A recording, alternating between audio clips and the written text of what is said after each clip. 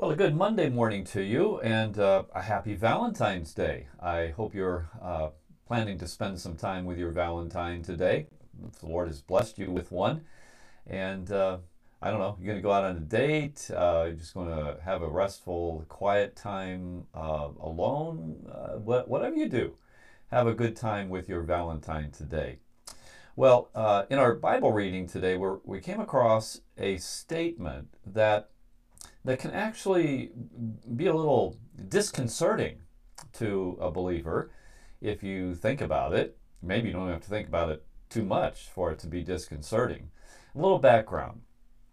We're in Second Chronicles, and the background to this particular passage is that Solomon had been the king, assumed the throne from David, had a glorious 40 years of reign as king over Israel.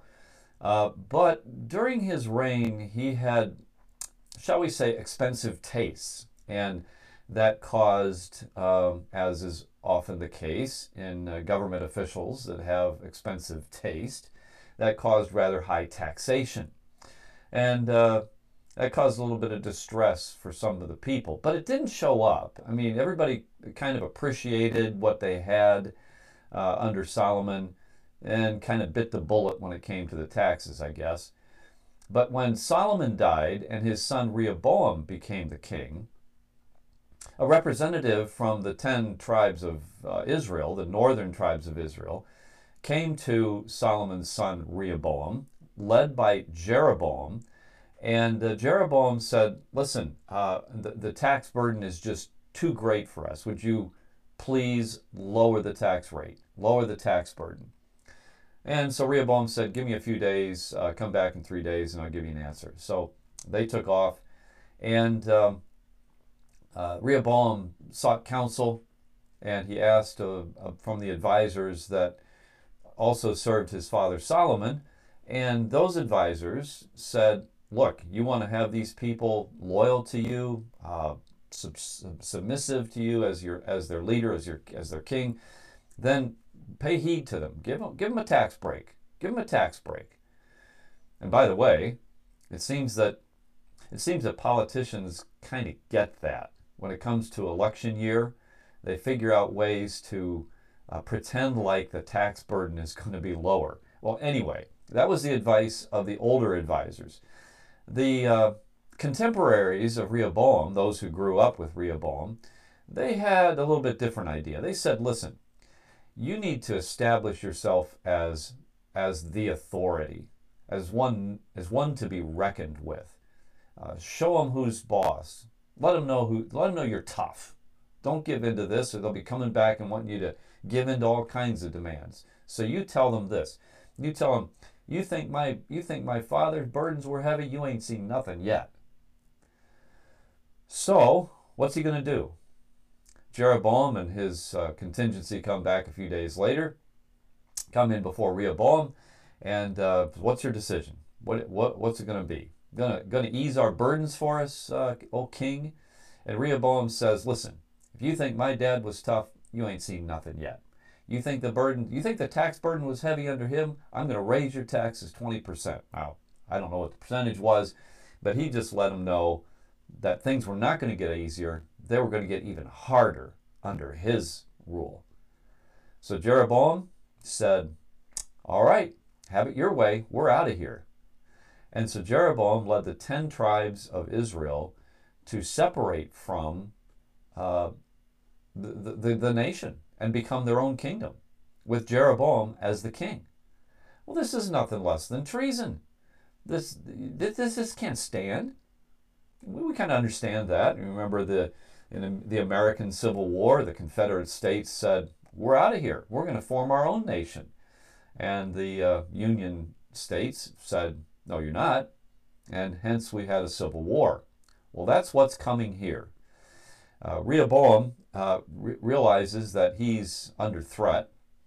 So he gets back to Jerusalem, and this is where we pick up the story in 2 Chronicles 11. It says, now when Rehoboam came to Jerusalem, he assembled from the house of Judah and Benjamin 180,000 chosen men who were warriors.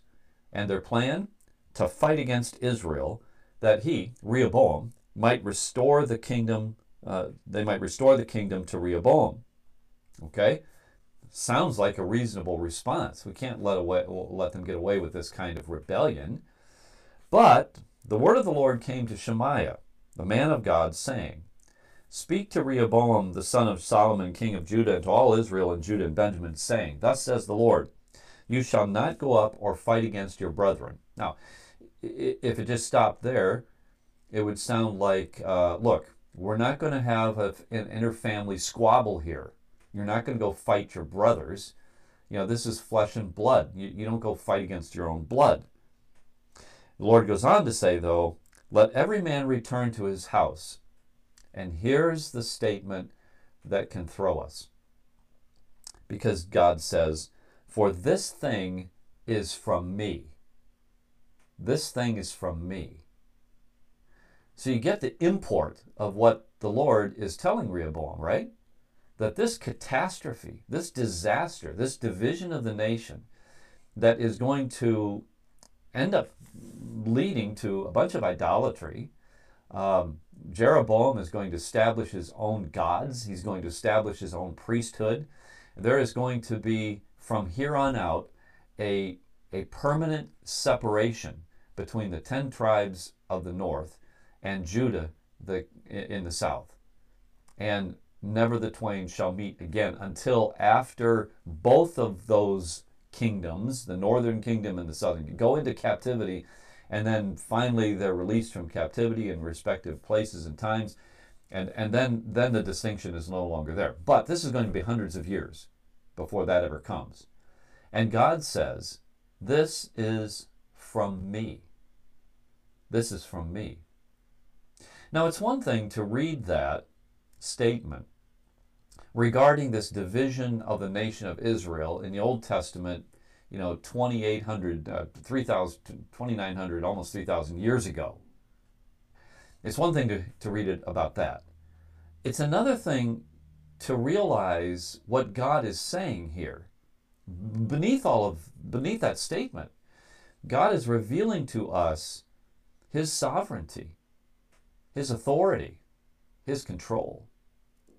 That even the negative things, the things that we don't like, the things that we don't think should happen, the Lord says, this is from me. Now, we don't always know why that is. Sometimes it can be pretty obvious. In this case, it is fairly obvious. Solomon had led the nation into the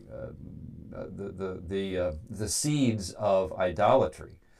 And he'd been unfaithful in some ways. I mean, he had all these wives, and with the wives from foreign countries, he brought in foreign gods and so on. And so this was a way of punishing the nation of Israel for their departure from the Lord. So sometimes this thing is from me because God wants to punish or chasten his people. Sometimes this thing is from me as a form of testing. What will we do through this trial, through this difficulty, through this challenge? Will we impugn God? Will we consider him not to be good? Will we question his love and his loyalty, his faithfulness to his people? Sometimes this thing is from me because God wants to rebuke us for a course of action we're taking or a decision or whatever. Sometimes this thing is from me because he wants to correct the path in which we're going. Sometimes this thing is from me to bring us to conviction. We can't always say why this thing is from me. But I think the point that we want to come to in our understanding of God is that he is not taken by surprise when these things happen, that somehow these things fit into the plan that he has for our lives, for our family, for our nation. They may be things that are difficult to accept. They may be things that are hard to endure. They may be very painful. It may seem like there's no end to it. But may we have the grace and the understanding of our sovereign God, to come to the place where we humble ourselves before Him, even if we have to say, oh my God, I don't understand what you're doing or why you're doing it, but I'm trusting you in it, in this thing that is from you, that you have allowed to come into my life, or you have brought into my life. I trust you in it. Give me grace to endure. Maybe that's the kind of prayer that you and I need to pray today. So, Father, I pray, give us the humility to accept your sovereign work in our lives, even when that work is hard to accept, hard to understand. We pray in Jesus' name. Amen. All right. Well, have a good Valentine's Day. Enjoy the day, and may God bless you in it.